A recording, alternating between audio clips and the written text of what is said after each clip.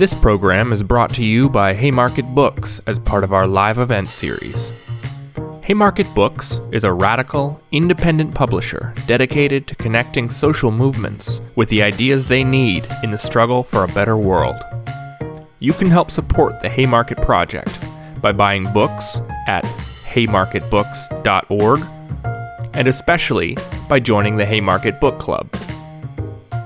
Be sure to subscribe to our podcast and the Haymarket YouTube channel to access all of our upcoming events. Okay, so for those of you who haven't been able to hear, I was just introducing the Abolition Now Network, convened by Critical Resistance. And our current partners are the Red Nation, BYP 100, Song, Black Visions, Reclaim the Block, Drum, Survived and Punished, All of Us or None, LSPC, and Critical Resistance. So we can go to the next slide, please, the one with the definitions. Before we dive into things, what are these words we're saying? What is PIC? So PIC stands for Prison Industrial Complex. And PIC is a term that we use to describe the overlapping interests of government and industry that use surveillance, policing, and imprisonment as solutions to the economic, social, and political problems.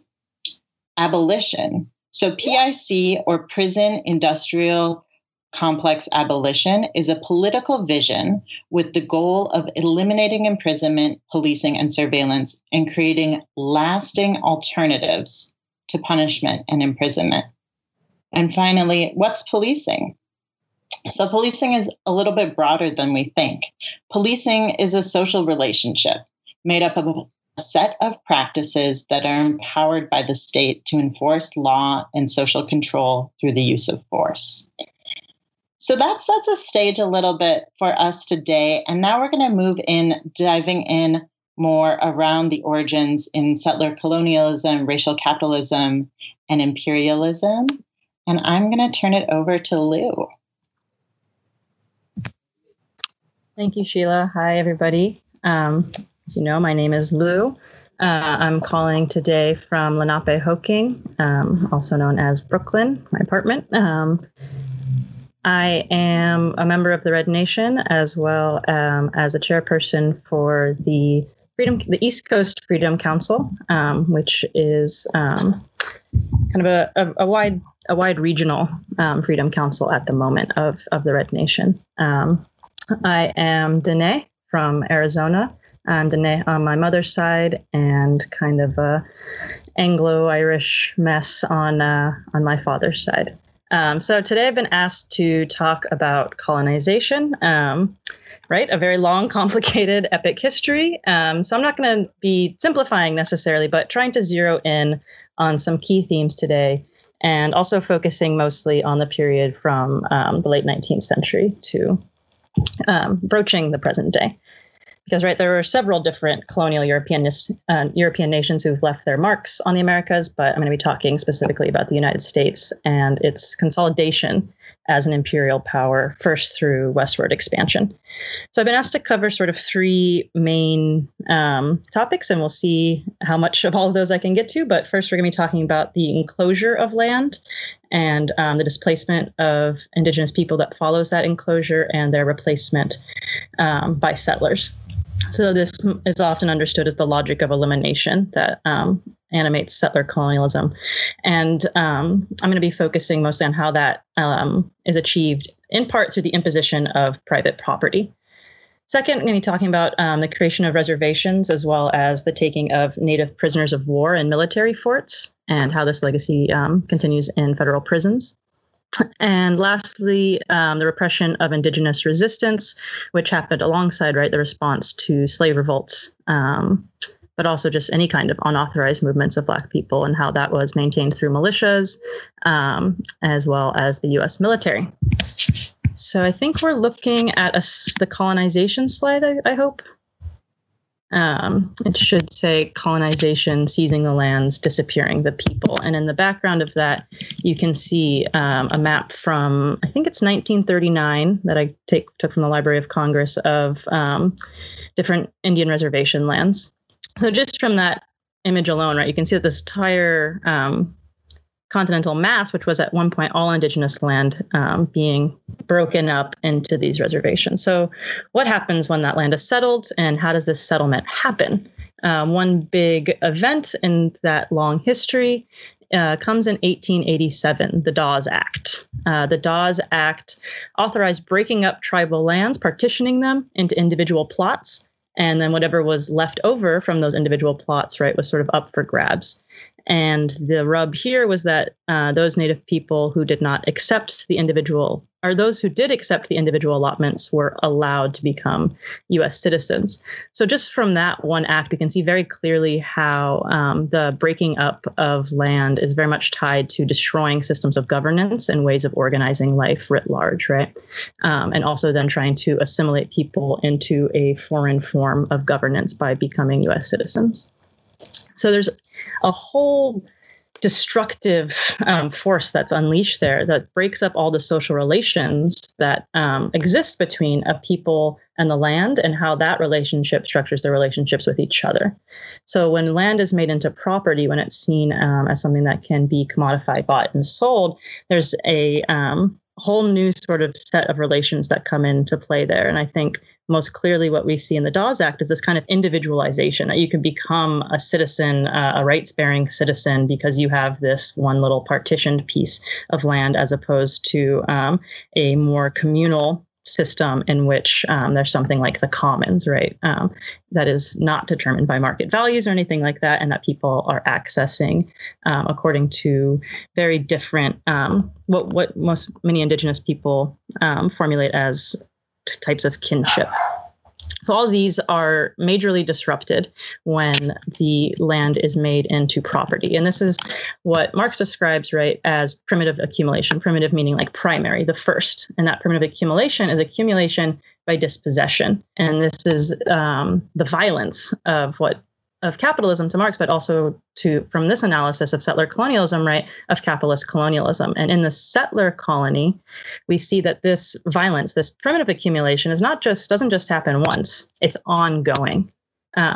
So this is part of the story of westward expansion, where more and more sites are being cleared. Indigenous people are being cleared from the land, and that land is then made into something that can be commodified. And so this is a continuing violence, and one that often cloaks itself as improvement. Whether that improvement is something like, in the present day, seeing so-called like blighted communities being taken over by eminent domain in order for there to be development, which actually displaces a bunch of people, or in the kind of less maybe accepted narrative, but one that still circulates, right, that colonization improved the lives of indigenous people by bringing them things like, modern infrastructure, as opposed to seeing that as actually a really violent process that destroyed worlds and entire ways of life. So how is this accomplished? Many times just through sheer force. If you've ever driven around the U.S., but particularly in the West, you've probably noticed all of the fort names. I grew up in Arizona. There was many different forts. I went to soccer practice at a fort. Whenever I need to access services through my tribe, I have to get in touch with the people at Fort Defiance, right? So that fort is now on reservation land. 20 of the reservations within the United States have the names of forts that were built there by the U.S. Army. So these forts both held Native people who fought against or simply were in the way of U.S. expansion, but were just kind of that first marker of U.S. presence. Leaders like Sitting Bull and Geronimo are maybe some of the more famous people who were held at military forts during their resistance to U.S. occupation. And we can also see this as part of U.S. imperialism as it moves from the kind of continental domestic spheres, frontier to frontier, then further, like moving overseas, for instance, to Hawaii. If you speak with Native Hawaiians, they describe an atmosphere of total militarization, right? And this is also because the U.S. stages the headquarters of Pacific Command there as their kind of strategic outpost to stage aggression against Asia. So we see, this military presence just spreading wherever settlers are going, wherever land is being opened up to be commodified. And in order to make that happen, Indigenous people are being either just straight up killed or sort of assimilated into citizenship, all through dispossession. And let's move to one particular fort, Fort Yuma. If we could go to the next slide, please. So Fort Yuma was a fort in California, literally in a county that's called Imperial County. So you can't really get more blatant than this, right? And it was actually abandoned in the late 19th century, transferred to the Department of the Interior, and then that site, that fort, becomes an Indian school, as it was called, the Fort Yuma Indian School. As well as a mission, right? So if you've driven around California, you know there's like forts and missions dotting the landscape as sort of the two forces that are really helping colonization take place, and beginning to criminalize ways of inhabiting the land that do not fit into the new kind of tyranny of private property. If we can go to the next slide, you will see an image of what this fort looked like while it was an Indian school. And I found this image just really striking for me being a really early example of this American connection between education and incarceration, right? What we now call the school to prison pipeline. And here it's like the school and the prison are one location. So for those who aren't familiar, I won't get into a lot of detail, but there's a history, right, of boarding schools in the United States in which Native youth, Native children were taken from their families and coerced to move into these boarding schools, oftentimes like right away from their tribal land. So as a way to kind of, again, disrupt the social relations that bridge people to relating to land outside of a propertied relation.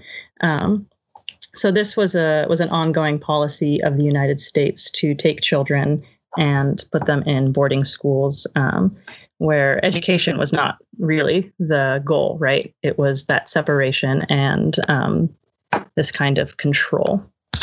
So again, I'm looking at boarding schools as kind of, again, an early example of this school to prison pipeline. Because it's not even a pipeline there, it's really just occupying the same site.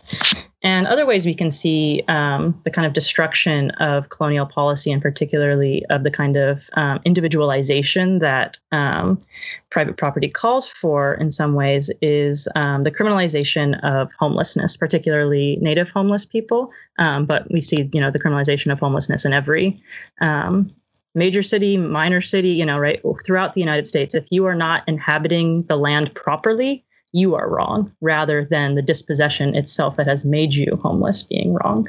Another way we see this violence being upheld is through law enforcement in border towns, but also just like white civilians in border towns. And when I say border town, I'm referring to cities and towns that exist on the edges of Indian reservations.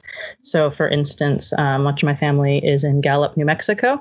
There's just an incredible amount of violence that is allowed to happen there against Native people by both cops, but also by teenagers, right?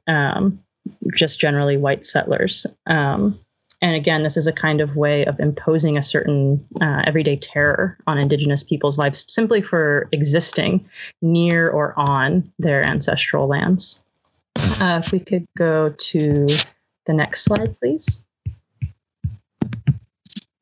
So this continuum of colonial violence, that's what I'm calling it, right? We see it every day in the ways in which cops are able to hassle Native people who may be houseless, when we see teens or other white people just like having very violent field days harassing Native people.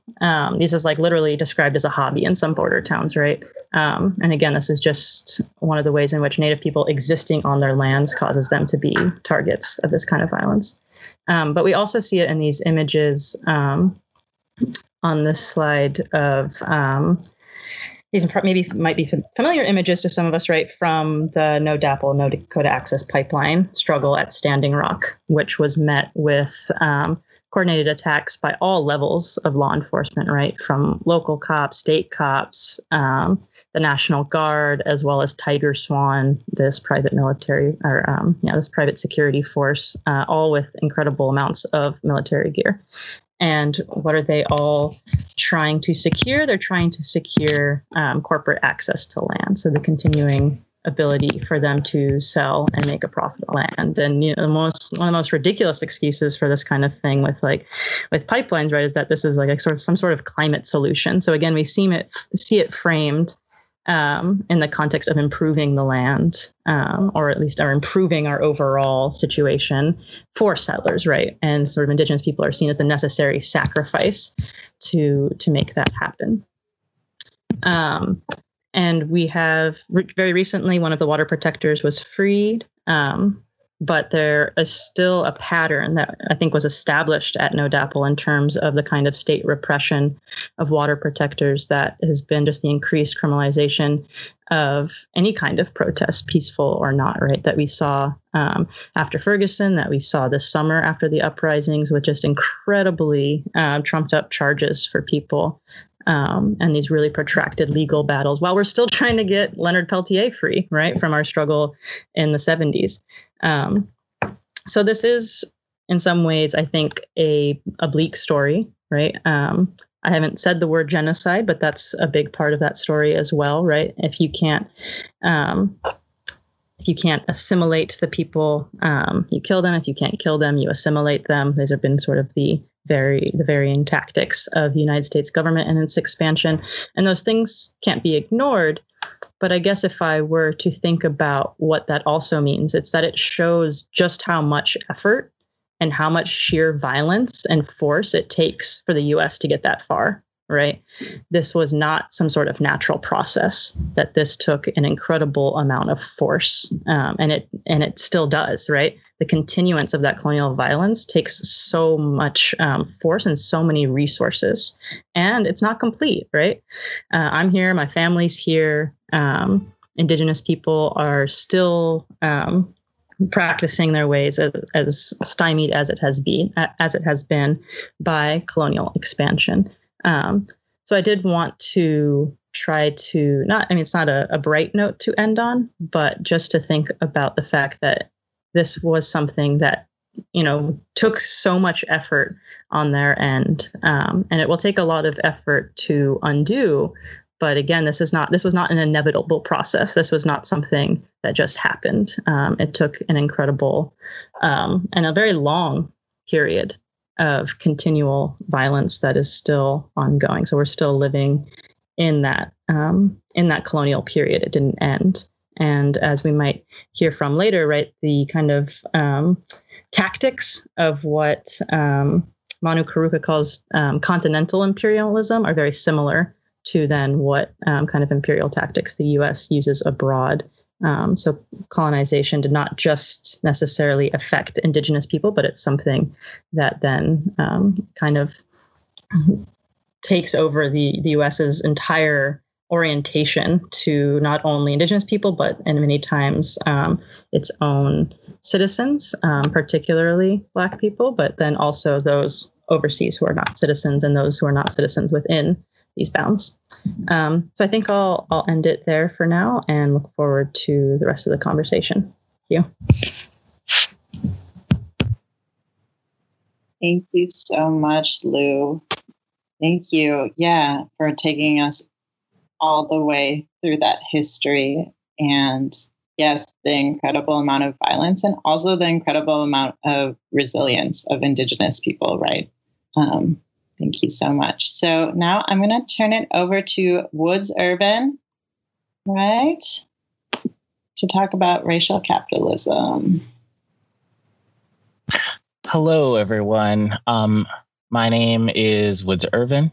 I use they, them pronouns, and am currently located on Wampanoag land or northeastern Massachusetts. So I'll be reviewing the key development of key moments in U.S. history. The U.S. police and imprisonment system as part of developing and strengthening U.S.-based racial capitalism.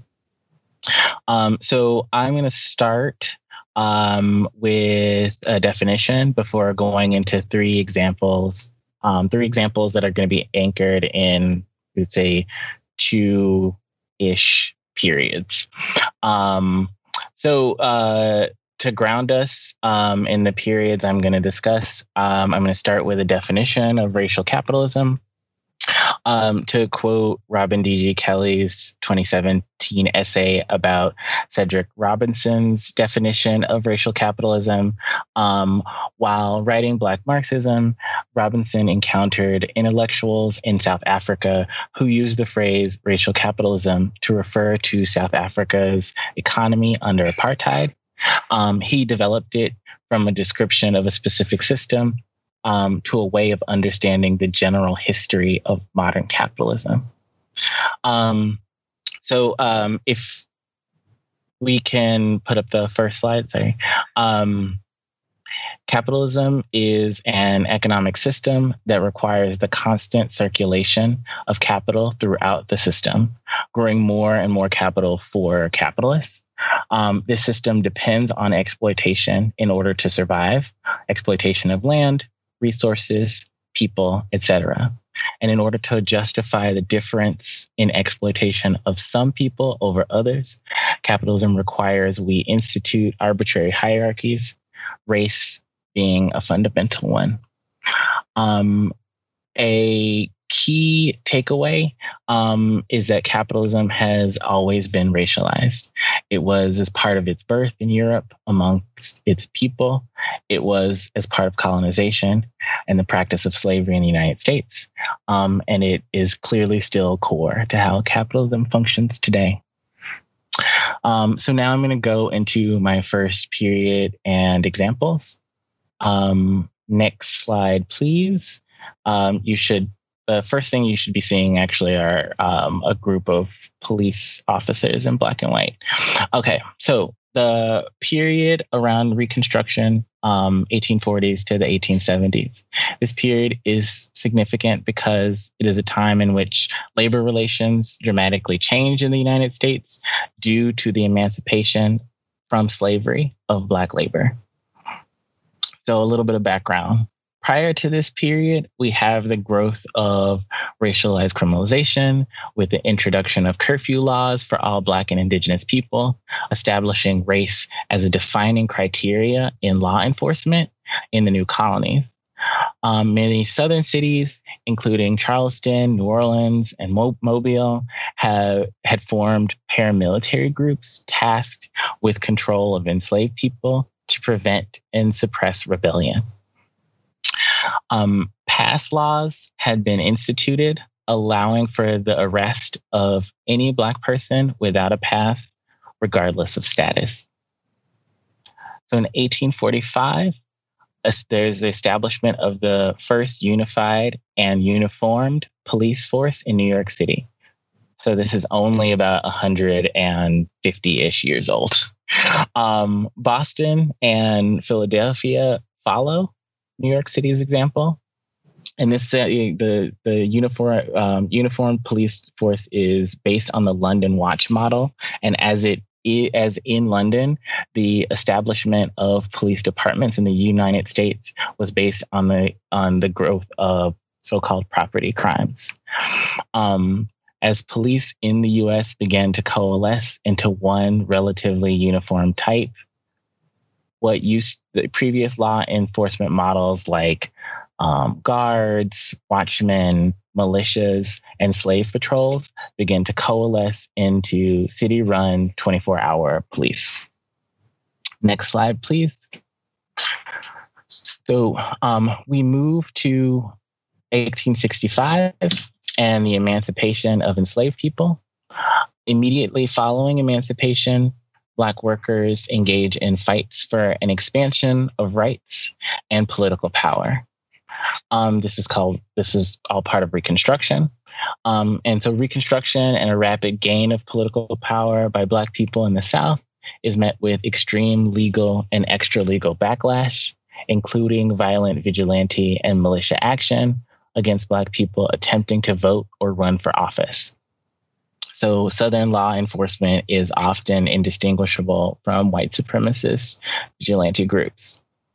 Why this period is significant to policing.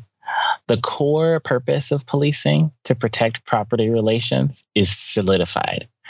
The methods of targeting Black and Indigenous people in the U.S. translate over and become part of its functioning as well. So now for the second-ish period. I say ish because it moves right from the first one. So this period is the late 1800s and turn of the century. This period is marked both by the emergence of the United States economic dominance globally, as well as the huge economic crises of the 1920s. So in the late 1800s, as urbanization increases, so does the elite fears of working class rebellion, which in turn drive an expansion of policing. Next slide, please. A concrete and illuminating example of this period is the Haymarket riots in Chicago. In 1886, workers are organizing for the 8-hour day. There had been several days of intense police repression of workers leading up to a rally that was scheduled for May 4th. Literally on May 3rd, the day before, cops had murdered a few people. So the rally on May 4th was both for the 8-hour day and also against police violence. Cops show up to the rally and a bomb goes off. The cops then begin firing, killing both protesters and police. A group of anarchists and socialists are blamed for the deaths of the police at the rally. And then raids on the activist community ensue, and ultimately eight men are convicted as examples. And 4 of them are murdered by execution. So this example is significant in that it both encapsulates how policing was deployed to stop the gains being made by workers, but also because repression breeds resistance, galvanizing labor movements to fight harder, propelling the movement to win the 8-hour day forward to victory. So throughout the early 20th century, police departments continued to escalate to match the growth in size and power of labor movements. In 1905, the first state police agency is established in Pennsylvania in response to private police forces used by mine and mill owners to stop worker strikes and the inability or refusal of local police to enforce law. So another important example from this period is the Battle of Blair Mountain in Logan County, West Virginia. It was the largest labor uprising in U.S. history since the Civil War. For 5 straight days, from late August to September 1921, around 10,000 armed coal miners confronted 3,000 cops and strike breakers who were backed by coal mine operators during the miners' attempts to unionize the southwestern West Virginia coal fields when tensions rose between workers and mine management. The battle ended after approximately 1 million rounds were fired, and the U.S. Army, represented by the West Virginia Army National Guard, intervened by presidential order. While this was clearly a huge loss, it was a powerful example of cross-race solidarity as part of labor resistance. It also led to the generation of the largest unions in the United States.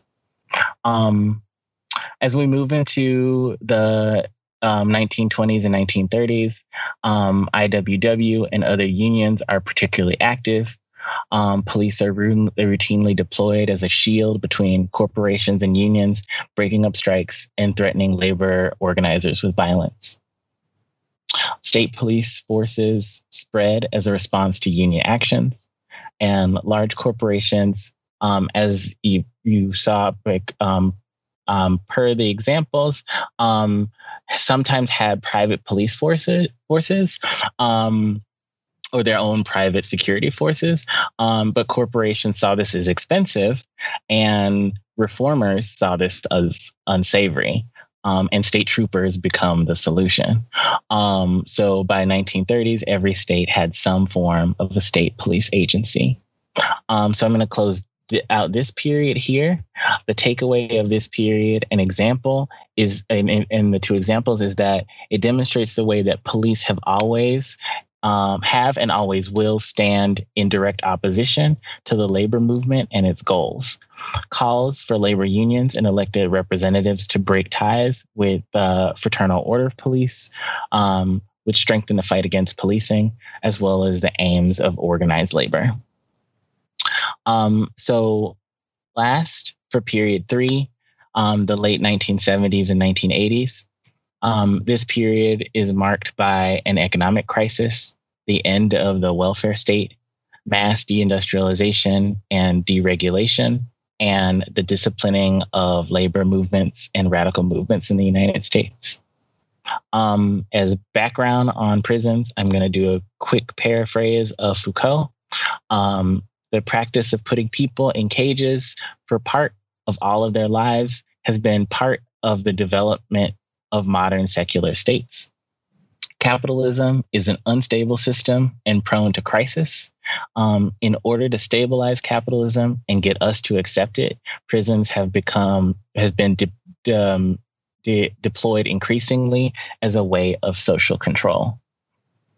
Prisons both depersonalized social control so that it could be managed across time and space, and satisfied the demands of reformers who largely prevailed in the fights against corporal punishment or bodily punishment, which still endures with the death penalty and many torturous conditions of confinement. The 1960s demands for radical social and political transformation led to pushback in the name of law and order and the war on crime. The prison became the site for reasserting order and addressing social problems resulting from the excessive liberalization of the 60s. The California prison boom in the 1980s is a strong example in this period. Here I'll paraphrase Ruth Wilson Gilmore's explanation of how California became the state with the most massive prison system in the country, with the most massive prison system in the world. Capitalism necessarily produces surplus, and surplus can lead to crisis. The reasons why the surplus becomes a crisis are not only economic, but political and social.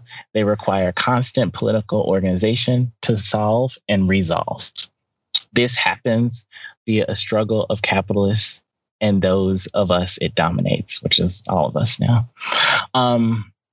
As part of the introduction of neoliberal management to resolve the crisis of surplus that started in the 1970s and that we're still dealing with today, leading to the sort of first depression in the 1970s, but hasn't really been resolved since then. Business leaders and politicians needed somewhere to put all of this surplus money, that's the surplus resources that are moving through capitalism. These surplus resources could have gone to more schools under the UC system, or more parks, or any other number of life-generating projects. But instead, due to the aim to further dismantle the welfare state, the desire to suppress the working poor, many of whom were losing work as deindustrialization occurred and factories left, and a demographic shift of more people of color, these resources went into prison because they address these crises in ways that satisfy capitalists, tough on crime politicians, and enough of the middle and working classes. They became the go-to way of addressing problems like this as they manifested again and again. The surplus into prisons, jails, and detention facilities would become a foundational strategy across the country for managing the variety of crises that states were going through as they worked to sort of stabilize neoliberalism. This was only put to like a halt when people from across the state of California fought to stop the building of Delano II in the year 2000. While they did lose that fight, it was the last prison built in California to date. So when we fight, we win. The key takeaway here is that the phenomenon, frequently identified as mass incarceration, was driven by economic, political, and social issues that could have been and can still be resolved by other means. So to close in general, as was introduced earlier, the prison industrial complex is used as a means to address political, social, and economic problems. If we're going to build the free and just future that our communities long for, we have to strive to understand the PIC's relationship to racial capitalism, as we work toward PIC abolition. And I'll pass it back to Sheila. Thank you. Wow. Thank you so much, Woods. I couldn't believe that we would do the history of racial capitalism in 15 minutes, but you did it. All right, now I'm going to turn it over to Mohammed to talk about imperialism and the prison industrial complex.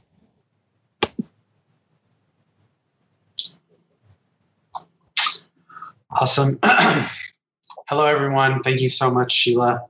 And thank you to Lou and Woods for all of that knowledge and that history to really ground us. My name is Mohammed Sheikh. I'm with Critical Resistance, and I am joining you all today from Ohlone Land, now also known as Oakland, California.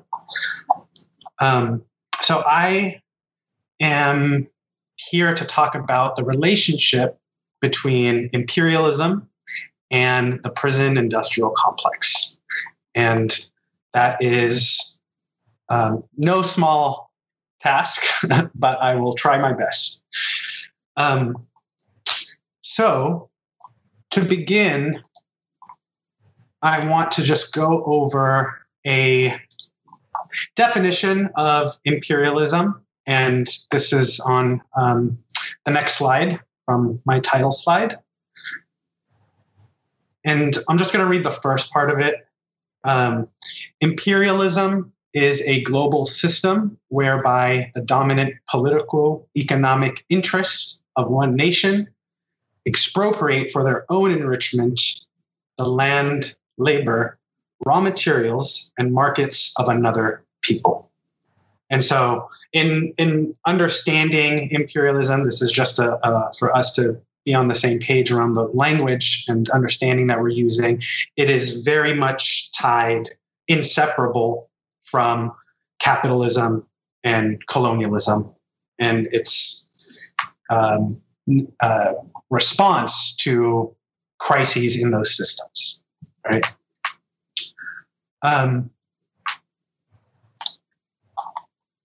We can go to the next slide. So the prison industrial complex, which was laid out in the beginning as the interlocking systems and interests that use policing, imprisonment, and surveillance, are very much caught up in and used by imperialist forces, not just for how they function, within those countries, but also internationally, right?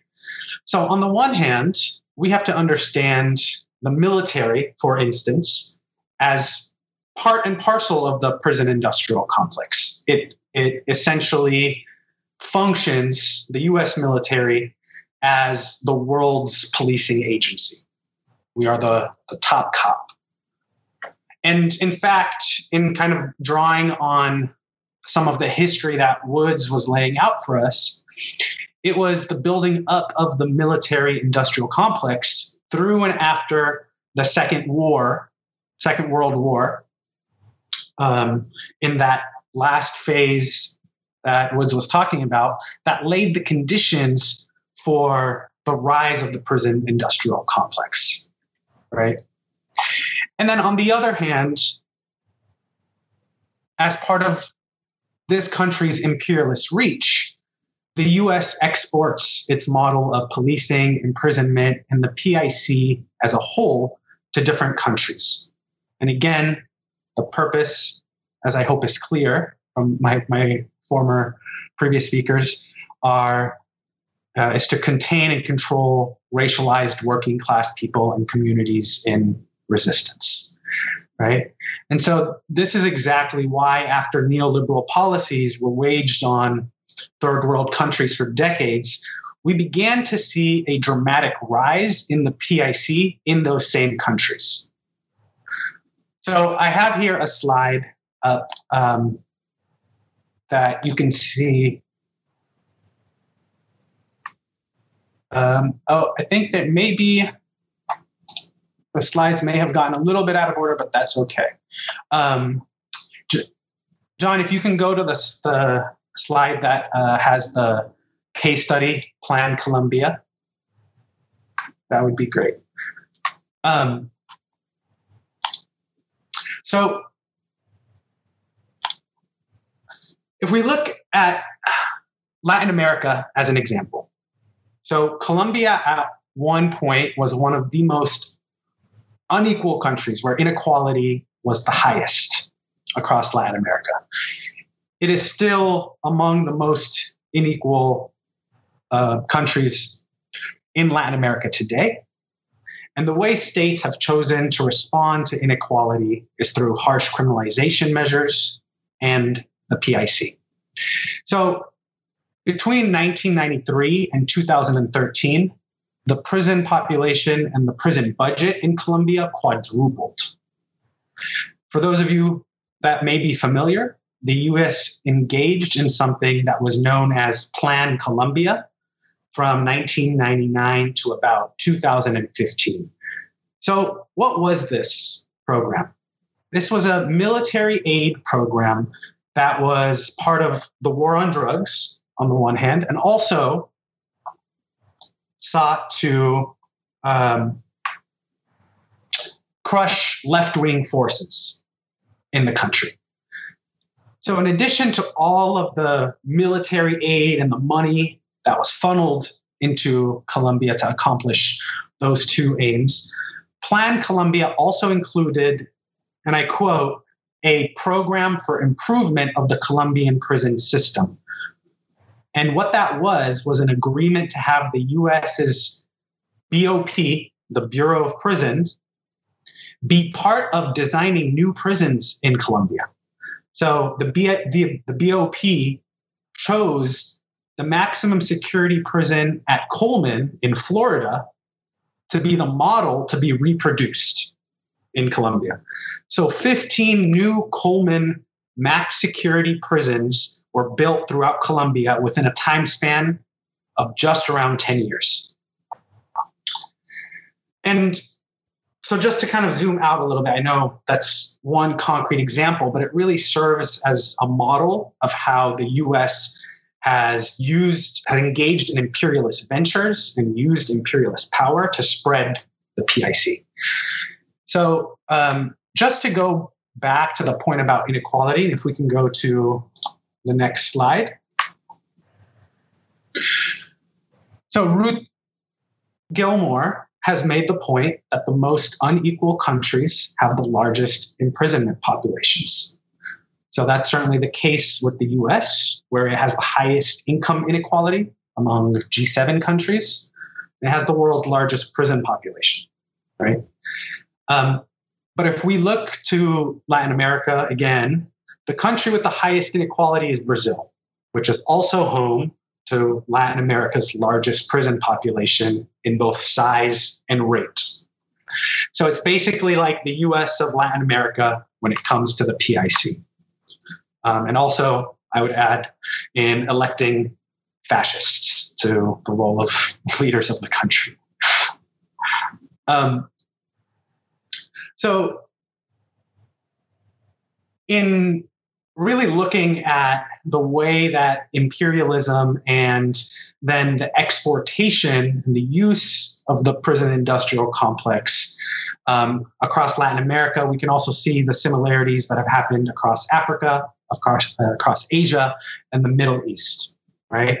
So the US exerts imperialist domination, creating devastation over other parts of the world in its attempt to maintain power, hegemony, and its control of resources, right? And this, of course, is the primary reason for migration. It's forced migration, where we make a country or region unlivable to varying degrees. Then, as people leave to seek out better living conditions in other places, we respond with further criminalization policies. And that happens through the imposition of borders and border security, the restriction of movement, and the detention and deportation of undocumented people within our own borders, right? So we've seen how with immigration, how that has played out in Latin America, and that has come about as a response to the US wanting to engage in a war on drugs, engage in repression of leftist and socialist forces. And the way that it has done that is through building up local repressive forces that it props up through coups, financial aid, and diplomatic support that result in devastated communities. In the Middle East and in East Africa, what that has looked like is Western-led or fueled war and intervention, right? And so that those actions have destabilized Iraq, Syria, Yemen, Afghanistan, and Somalia, among others, Libya, right? And causing many to have to flee their homelands. And we can go over to the next slide.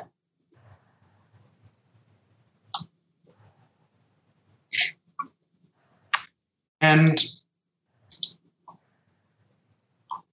what we see here is the response to what is quote unquote called by the politicos and the mainstream as the refugee crisis, although it is a very imperialist, power-induced crisis, right?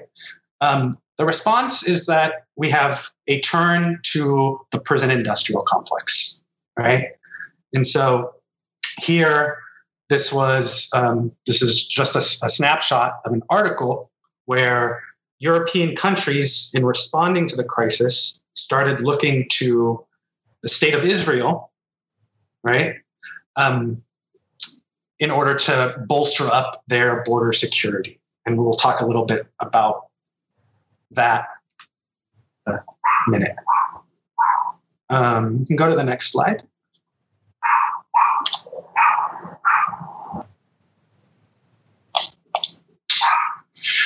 So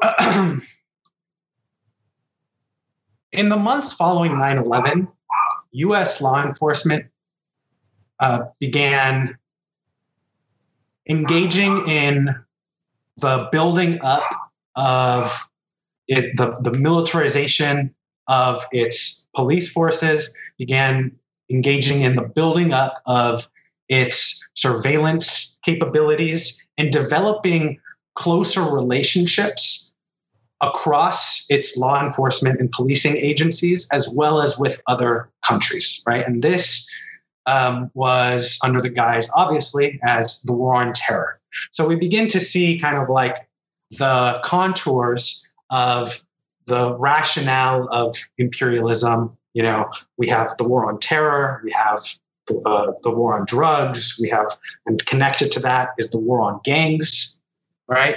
And it's these war on X and Y that the benefactors of the PIC use to expand their power, right? And so one of the things, to just go back to what was shown on that earlier slide, is that the U.S. also began developing or having a closer relationship to the state of Israel. It has, we know that it has long been a supporter of Israeli oppression against the Palestinian people and other imperialist ventures in the region.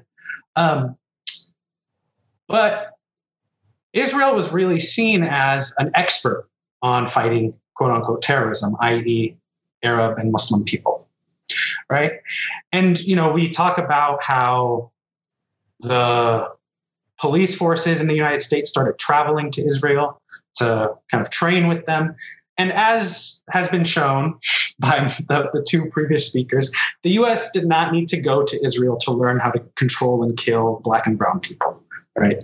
The important thing here is that after 9/11, police forces really took on the war on terror and sought to expand their connections and collaborations with international forces of repression, right? And so, in looking at this slide, you see that U.S. troops are virtually everywhere. And so when I said that the U.S. military is like the world's top cop, that is not hyperbole, right? And here you see the really close relationships between the PIC and imperialist ventures. But if we can go to the next slide.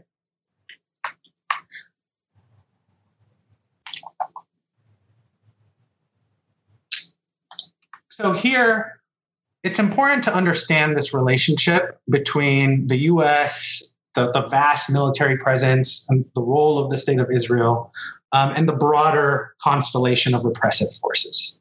So the U.S. gives $10.1 million of military aid to Israel every single day. It has very similar aid packages and deals that it provides to other countries.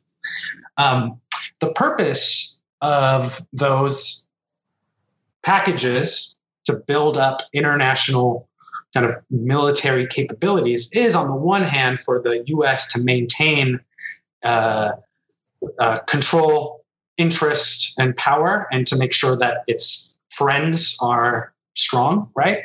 But when we look at, for instance, the U.S.-Israeli relationship, those funds are being used to develop weapons, technologies, tools, and tactics.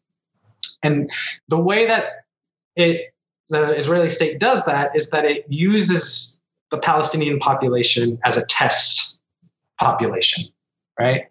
And so it perfects its surveillance technology, its weaponry, and then it exports that back to the US, but also to other countries across the world, right?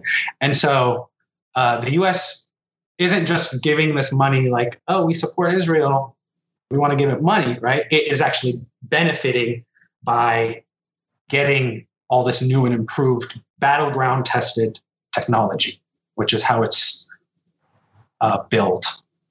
So this is precisely why Israel, for instance, is the world's largest exporter of electronic monitoring technologies, which very much includes the growing use of ankle monitors in the US. And so we see the PIC in the US and how it is very much deeply entrenched in these imperialist relationships, right? If we can go to the next slide, and I will try and wrap up my thoughts. I always like to end on a positive note. So in talking about all this awful stuff and the way these systems function, I think it's equally important for us to talk about resistance. And we are going to talk more about resistance later, but I want to just end here, where Stop Urban Shield, this is a picture from a rally and a direct action that we organized in a coalition.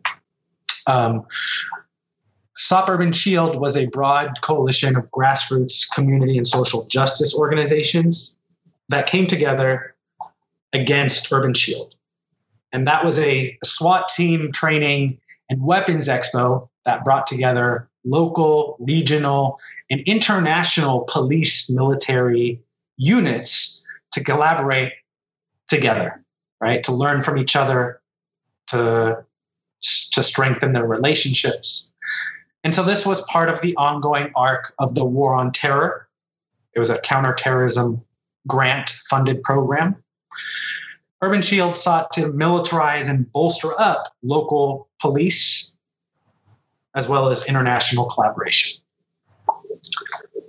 So we waged a 5+ year campaign that successfully defunded and ended Urban Shield, which really was an emblem of this relationship between the prison industrial complex and the international imperialist relationships that exist. And so I point to that as just one way where we can be thinking and fighting locally with an internationalist scope, right, and an anti-imperialist scope in mind. And then the very last thing that I'll note is that earlier this year, Critical Resistance, along with all of the organizations on this webinar, put together we put out a COVID platform, an abolitionist platform in response to COVID. And I want to note that the last point, it's 5 points. The last one really uplifts the importance of internationalism and anti-imperialism if we are to talk about abolition. We can't talk about one without talking about the other. And so the things that we're confronting here in our communities with police, with imprisonment, with surveillance, those fights are fundamentally connected to the struggles for self-determination elsewhere. And I will pass it back to Sheila. Thank you.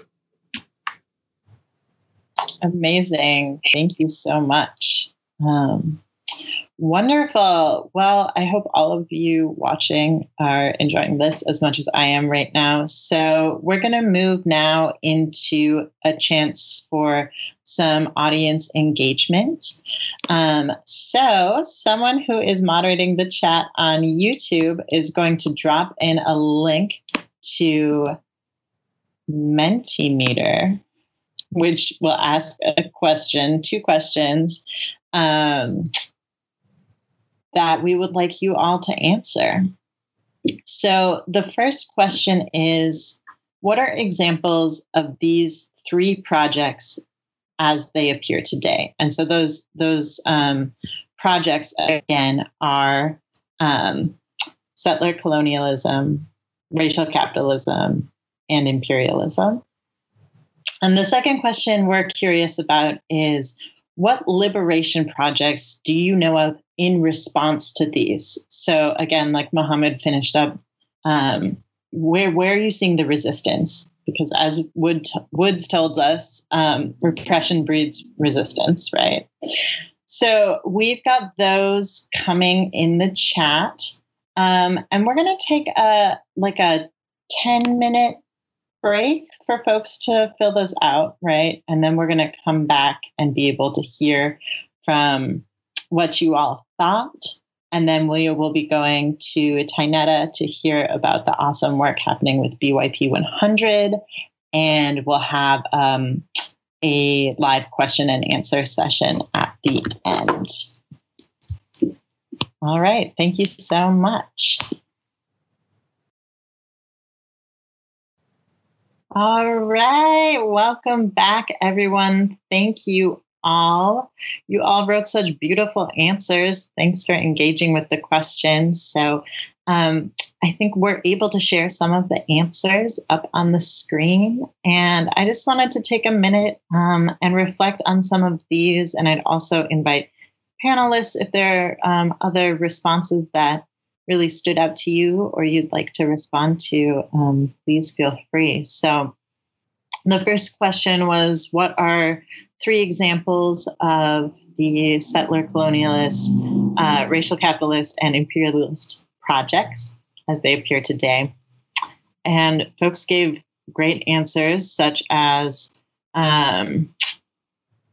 seeing gentrification, war making, controlling land, and U.S. police trainings across the world.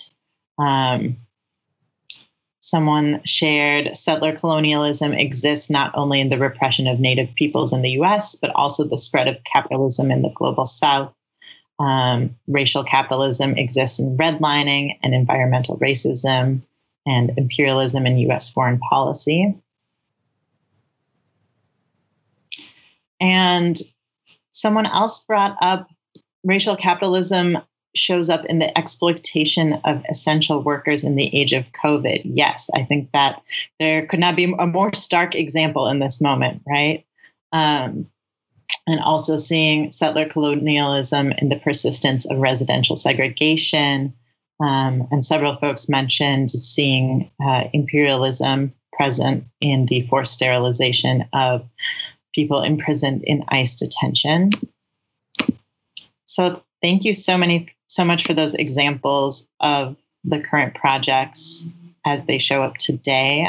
Before we turn to examples of resistance, other panelists, are there answers that you wanted to react to from that?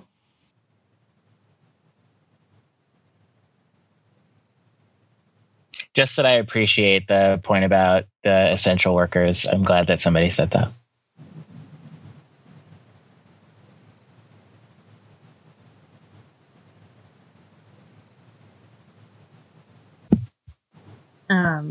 Yeah, so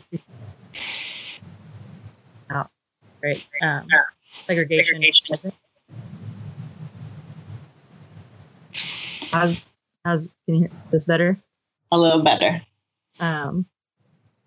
Just saying that I appreciate all the points, but particularly the one about racial segregation and housing, because I think it kind of points right that these projects of racial capitalism also relate to land and how land is sort of organized and controlled and how people are made to live on it.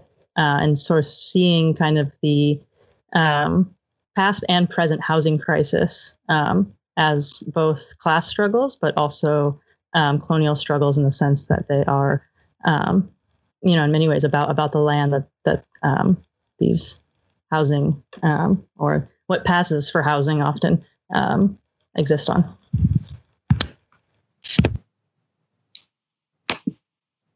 Yeah, thank you. Yeah, and how, right, all parts of the PIC are involved in that too, and how different levels of policing are involved in evictions. Thank you. Cool. So let's talk about liberation. So the next question was, what liberation projects or movements do you know of in response to these projects? So people brought up really great examples, talking about indigenous resistant movements in Guatemala, speaking out in the name of self-determination to resist exportation of U.S. border policies, hashtag land back initiatives, right? We've been seeing that coming up, massive protests globally, right? Yeah, we're kind of in a moment of mass liberation project right now. Yeah, and mutual aid. Someone brought up the rise of mutual aid networks as we're thinking about living under COVID and continued living under racial capitalism right now. And I'm just scrolling through here. Someone else brought up the Right to the City Alliance, which I'm not familiar with. Anyone here familiar with and want to share some stories of liberation from that?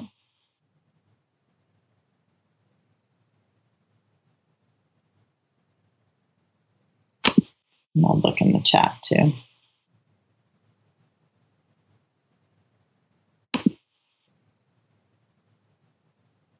Awesome.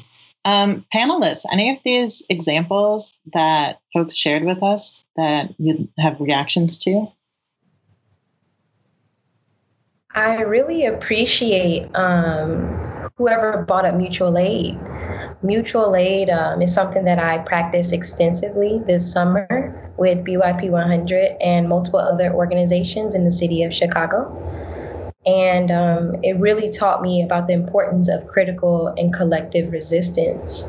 And I think that when we continue to show and prove with mutual aid, we can say that even though the government has not invested in us the way we need to, we can invest in each other and create wellness for each other.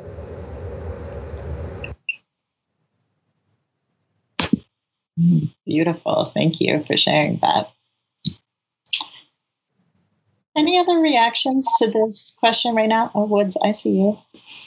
Oh, I was just gonna say that the Right to the City Alliance is like is an organization or a network of organizations that came together in the mid to late 2000s as a national response to gentrification and a call to stop the displacement of low-income people of color, queer communities, and young folks around from their neighborhoods.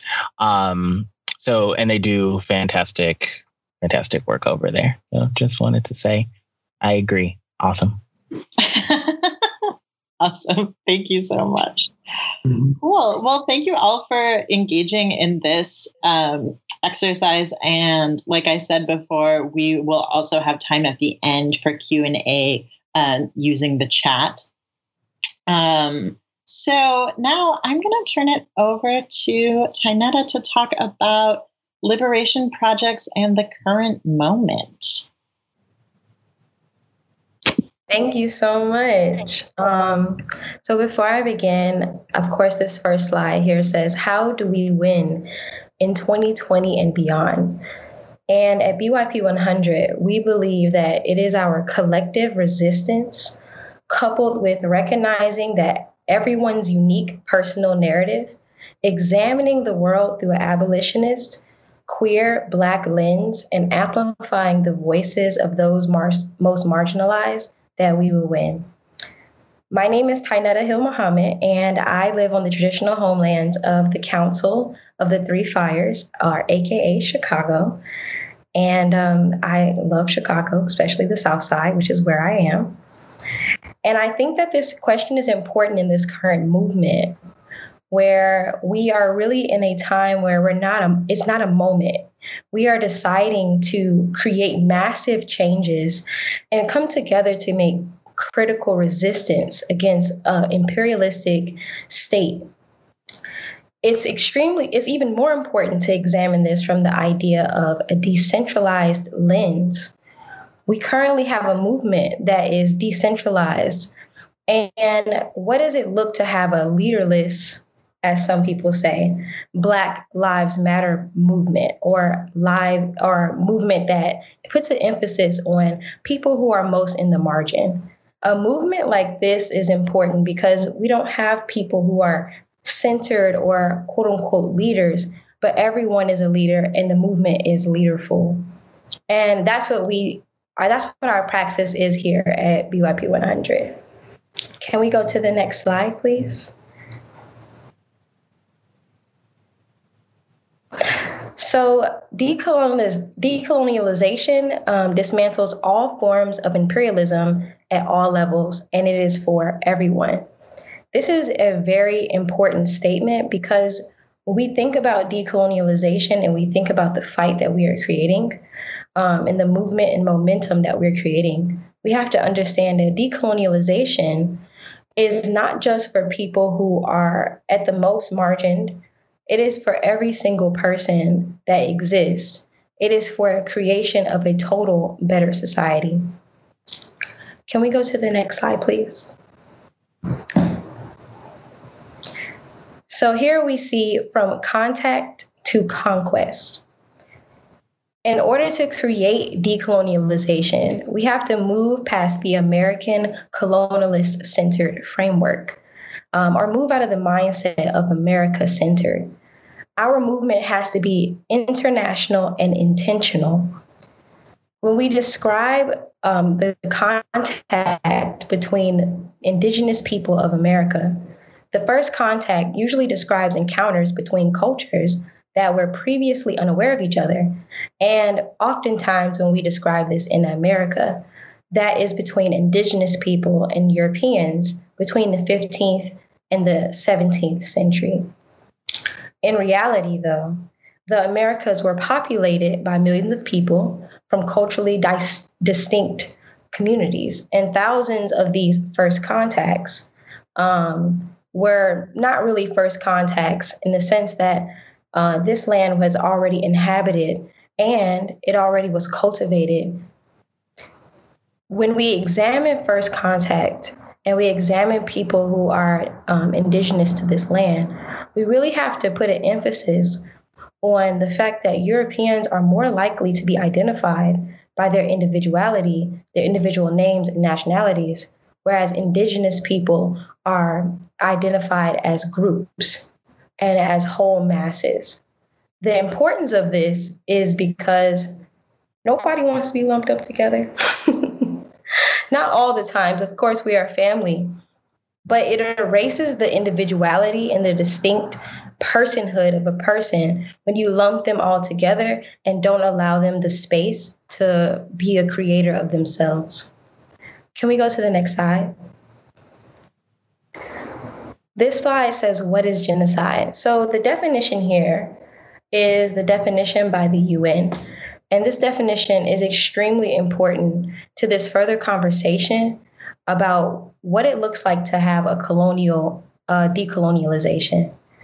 Most people have not seen this definition, but when we say we charge genocide, we really look in the framework of the fact that America has and continues to commit harmful acts with the intent to destroy whole or in part national, ethnic, racial, or religious groups.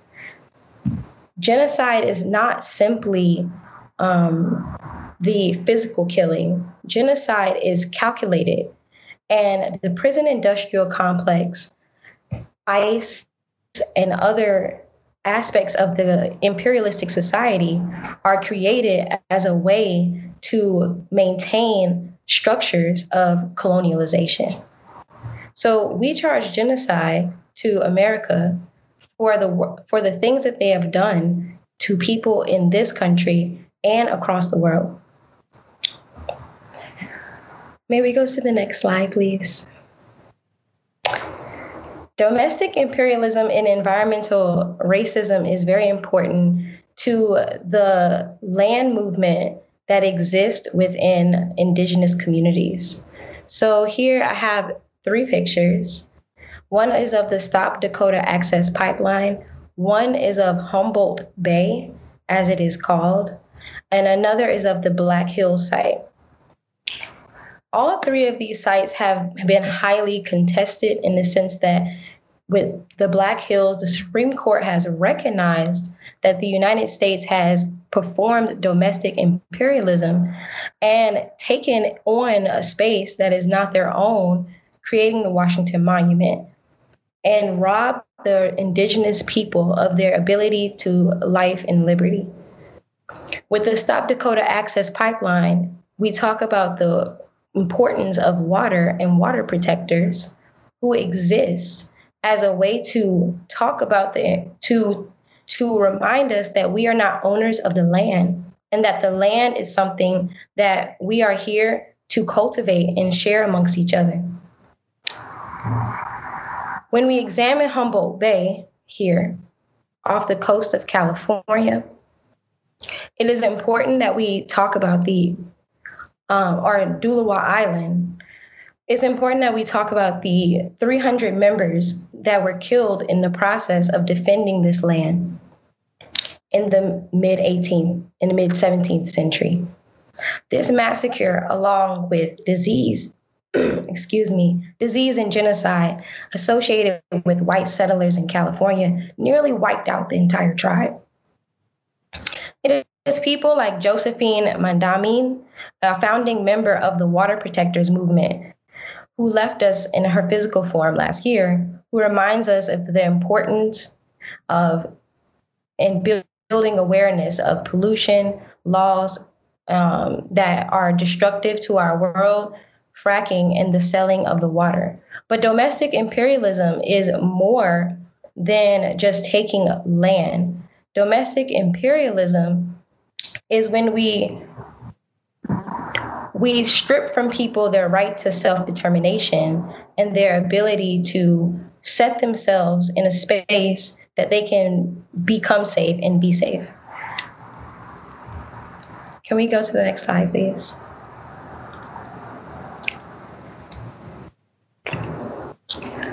So I'm going to go into some of the liberation projects, the current moment, and statues are falling.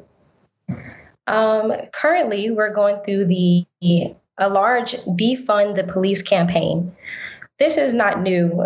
We know that police take the majority of many city budgets. And in Chicago specifically, there are more police per capita than there are in any other city. However, we have some of the highest rates of crime. When we understand that there are intersectional issues that create the things that happen in our societies, in our communities, we know that when we defund the police, we're not going towards lawlessness, even though we still exist with lawlessness with police. We are coming to the idea that because the police take on so much in terms of funding and also in terms of positionality, they're unable to be therapists. They are unable to be mental health services or healthcare providers. Police are only taught and are usually taught the enforcement of the laws that protect property. And when they are in the position that they are in, they are not there typically to take care of people in these spaces, and especially not minority or marginalized people. Then we talk about the Land Back and Reparations Liberation Project that is happening currently. So Land Back is not a new concept. Land Back is an effort to restore stolen territories to indigenous nations, and it sets a bold standard where it's making these policies possible and moving people forward. It recognizes that white environmentalists exist, and they are here with the understanding of protecting solely the physical aspects of the land without recognizing the symbiotic relationship between land and people. The social and political liberation that we are going through right now is important because it is existing as a spark throughout the entire world. It is the fact that in 2020, there was a protest for Black Lives Matter in every single country all over the world. This is letting everyone know that people are watching and they are seeing the things that are happening not only in their country, but also in America, which seems to pride itself on this idea that it is the land of the free. Statues are falling. This picture here is of a picture in Chicago of the Columbus statue, actually right after a protest, Decolonize Zigzagoon, where the Columbus statue was taken down temporarily. And the statues are symbolic fixtures to fixed points in time. It is important that when statues are taken down, we recognize that people are using these as idols to fix point in time, physical representations of times that are destructive and dismantling to the psyche and harmful to people who are marginalized. These monuments are reminders that your colonizer has more recognition in the world than you will ever get recognition. And this is especially true for Black and Indigenous people who have been ignored in data and have been ignored in their personhood. I have a quote at the bottom by Frantz Fanon, from The Wretched of the Earth. It says, "For colonized people, the most essential value, because the most concrete, is first and foremost the land which will bring them bread, and above all, dignity. Another large movement that is happening in this time and has always been a part of BYP 100, because we examine everything from an abolitionist, queer, feminist lens, is the trans and binary LGBTQIA movement. However, I want to recognize that these names, LGBTQIA, are colonized names in the fact that they were created as a way for westernized people to structurally make distinctions between people without recognizing the entirety and humanness, that people have their own fluidity and experiences. Two-spirit people are very different from people who are gay and trans, and typically are attributed to people who are Native, and are only attributed to people who are Indigenous and Native, because this is a word for Indigenous people. This is a term for Indigenous people. The importance of this is that two-spirited people embody not just feminine, but they embody feminine and masculine spirit. Can we go to the next slide, please?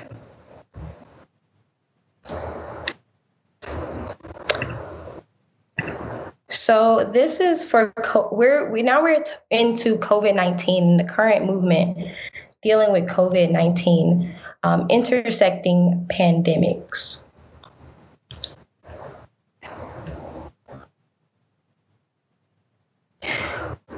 When we understand that COVID-19 is a part of a larger system, we know that the predetermining factor to people's sickness and the large amount of Black and Indigenous and Latinx people who have been getting sick, the predetermining factor is not the fact that some people are dispositioned with disease, but racism. Racism and white supremacy are the number one killers of Black, Indigenous, and people of color all over this world. And it is important that we create health justice and a system of healthcare that promotes care over capitalism. This is happening in this current movement. Right now, people are recognizing the need for collective wellness and collective resistance against a society that is interested not in the wholeness of people, but profit over people.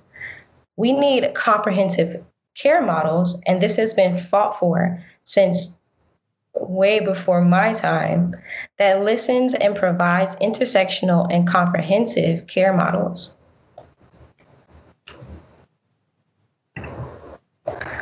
From reform to revolution, oftentimes where we are in a space of reformation, reform is used to placate the revolution by offering simplistic changes to complex structural issues.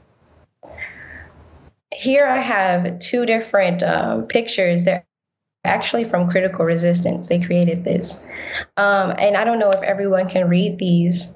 However, it talks about the difference between reform by making body cameras, community policing, more training, something that happens inside of these spaces when we look at police and police reform.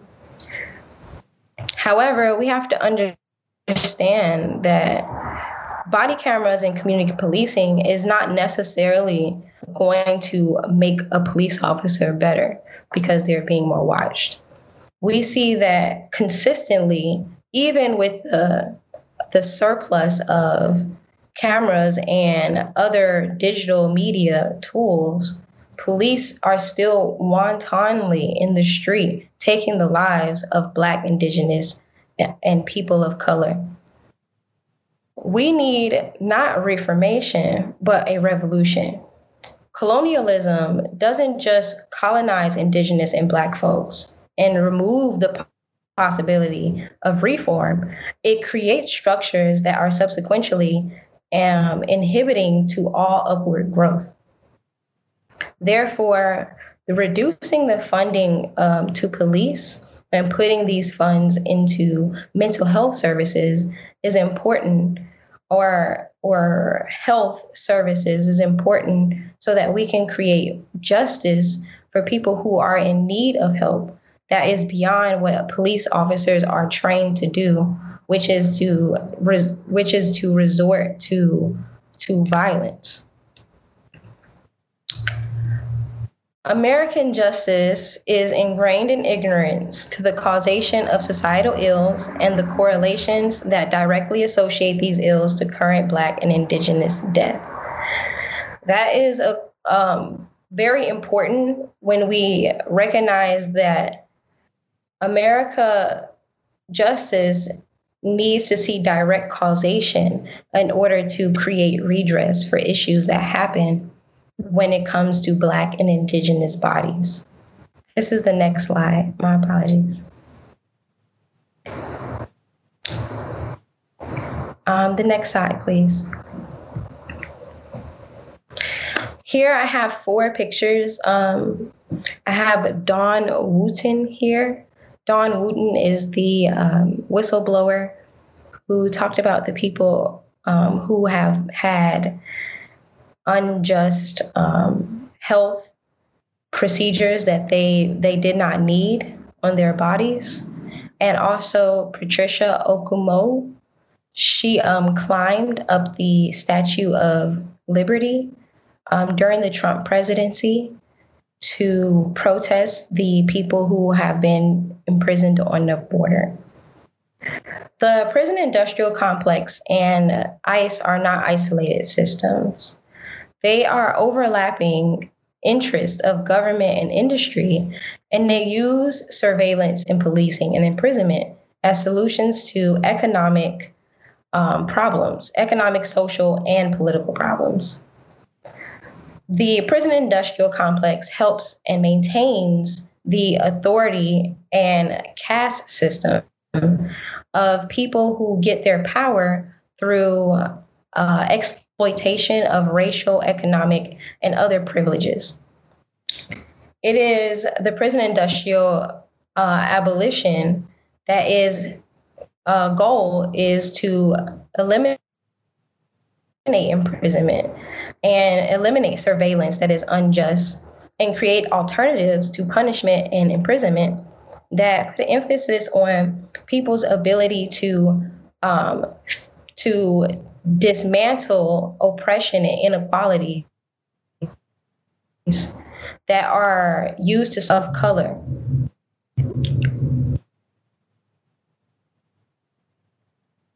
I put these other pictures here. One is of the Panama Canal and another is of Nicaragua. And I think these are important because when we also examine immigrant customs and enforcement on stolen land, we have to think about how the United States has enforced or created through imperialism immigration by invading Nicaragua and occupying the country for 2 decades, or overthrowing Guatemala's elected government in the 1954. By organizing the Bay of Pigs invasion in 1961, or fomenting and creating rebellions in Panama just to build a canal. I bring up a very wonderful quote that I know from Juan Gonzalez's Harvest of an Empire. Nowadays, our leaders prefer to search for the causes of crime and poverty in the actions or inactions of those at the very bottom of society. The obscene transfers of wealth over the past 40 years from the bottom to the privileged few at the top, and from much of the third world to financial elites. And he uses third world as a description term here, in the West, are all excused as the natural evolution of the market, when in fact they are products of unparalleled greed by those who shape and direct that market.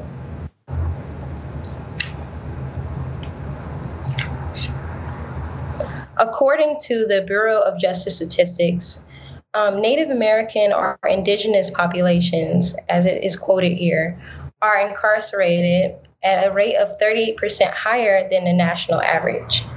And indigenous populations are the largest group of incarcerated persons per capita.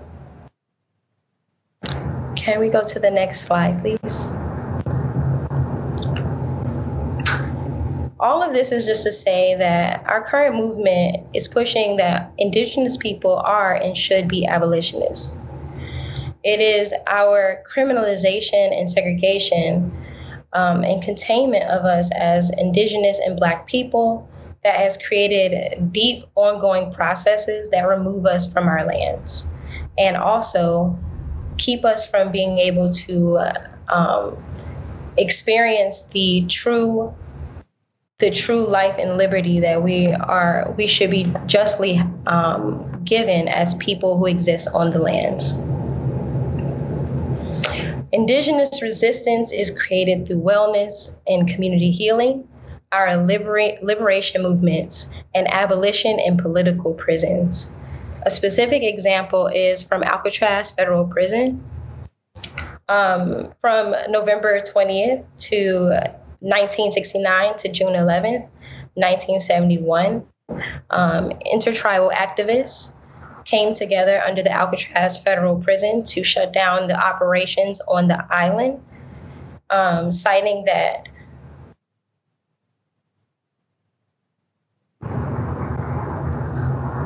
the 1886 Treaty of Fort Laramie, which guaranteed the return of out-of-use federal lands to Native people, means that they needed to remove themselves from the space. 79 Native activists or indigenous activists, as it is quoted here, held the space despite the Coast Guard Brigade. And that is an amazing feat in the face of great colonialism and imperialism, which has gone across the world and put it under its grip. And lastly, the Black indigenous experience is important. It is important that we recognize that Black and indigenous are two polarizing identities, and that Black and indigenous bodies are often excluded from greater conversations. However, this is because of the things that have been attributed upon each one of these groups through white supremacy and racism, where our unity has not been created in the strength that it needs to be, and it can be with an understanding of solidarity partnerships as powerful, intentional, and necessary to liberation. In Chicago, we had the Decolonize Zigagong protest rally, and it was just such a wonderful display of people coming together and understanding that when we recognize our collective resistance and responsibility to one another, we can create liberation. And thank you so much. My gosh. Thank you. All right. Thank you to all of our panelists. So folks, feel free to drop question and answers into the chat starting now. And folks will be texting them to me. And so if you see me reading my phone, that's why. And we'll go through to the panel. But I just wanted to take a moment and capture some of the things that I heard. And first of all, just thank you all so much. I'm like really feeling this in my body today. I'm like feeling my Anishinaabe ancestors and my Persian ancestors with us in this continued resistance against the PIC and moving towards liberation. Oh, and I'm just, so grateful for you all and the power in this virtual room. So from what I heard three themes. The first one is reform doesn't work, right? The practices of the prison industrial complex have always been used for these projects of settler colonialism, of racial capitalism, of imperialism. And I really appreciated what Tainetta said of we need not reformation, but a revolution, right? And also hearing this resounding message of solidarity because of the use of the prison industrial complex, and racial capitalism survives by dividing, right?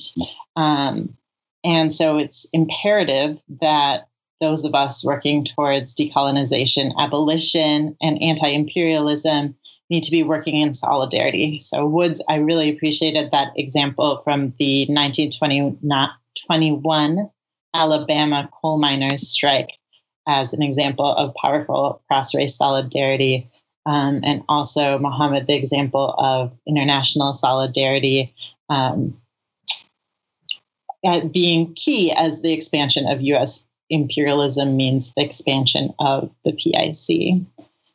And the final thing I heard was repression breeds resistance over and over, right? Tainetta, you brought up that the fact that in 2020, there was a protest for Black Lives Matter in every country in the world. And also, yes, there have been these centuries of attempted genocide, and we're still here and we're still organizing. And yeah, I'm just so excited to be with you all. And I'm going to take a look here now at our questions. So the first question I'm going to ask is, how do we connect and message to the masses the struggle for anti-racism with the struggle for anti-capitalism?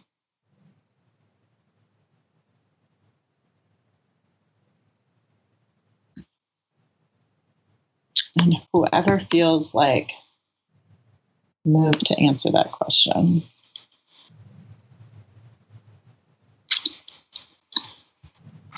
Sure. I can take a go at it. I think that there are lots of efforts in this moment to connect those struggles. I think that to some degree, like this panel is an example of that, but also I think if we could, I think in this moment, people are feeling the impacts of the crises of capitalism as it's currently unfolding, and a widespread pandemic, and all of this happening with really patchy, deteriorating health infrastructure. And meanwhile, we are being forced into work settings with little to no protection. People who are considered essential workers are underpaid and having to work under dangerous conditions. And then there seems to be, while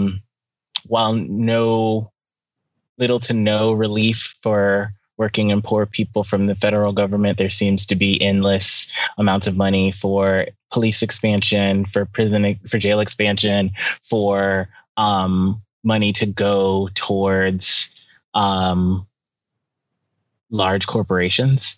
And so I know like people are, as Tainetta was saying, are feeling this and drawing these connections.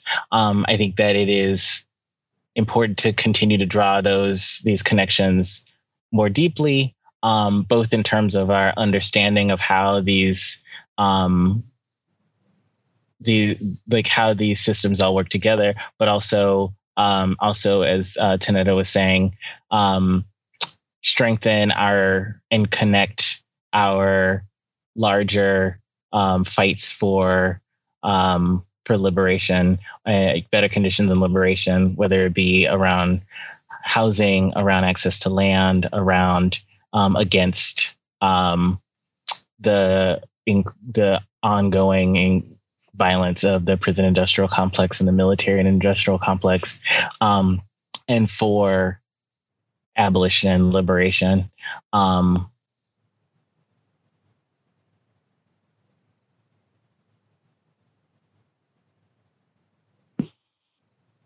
Awesome. Thank you, Woods.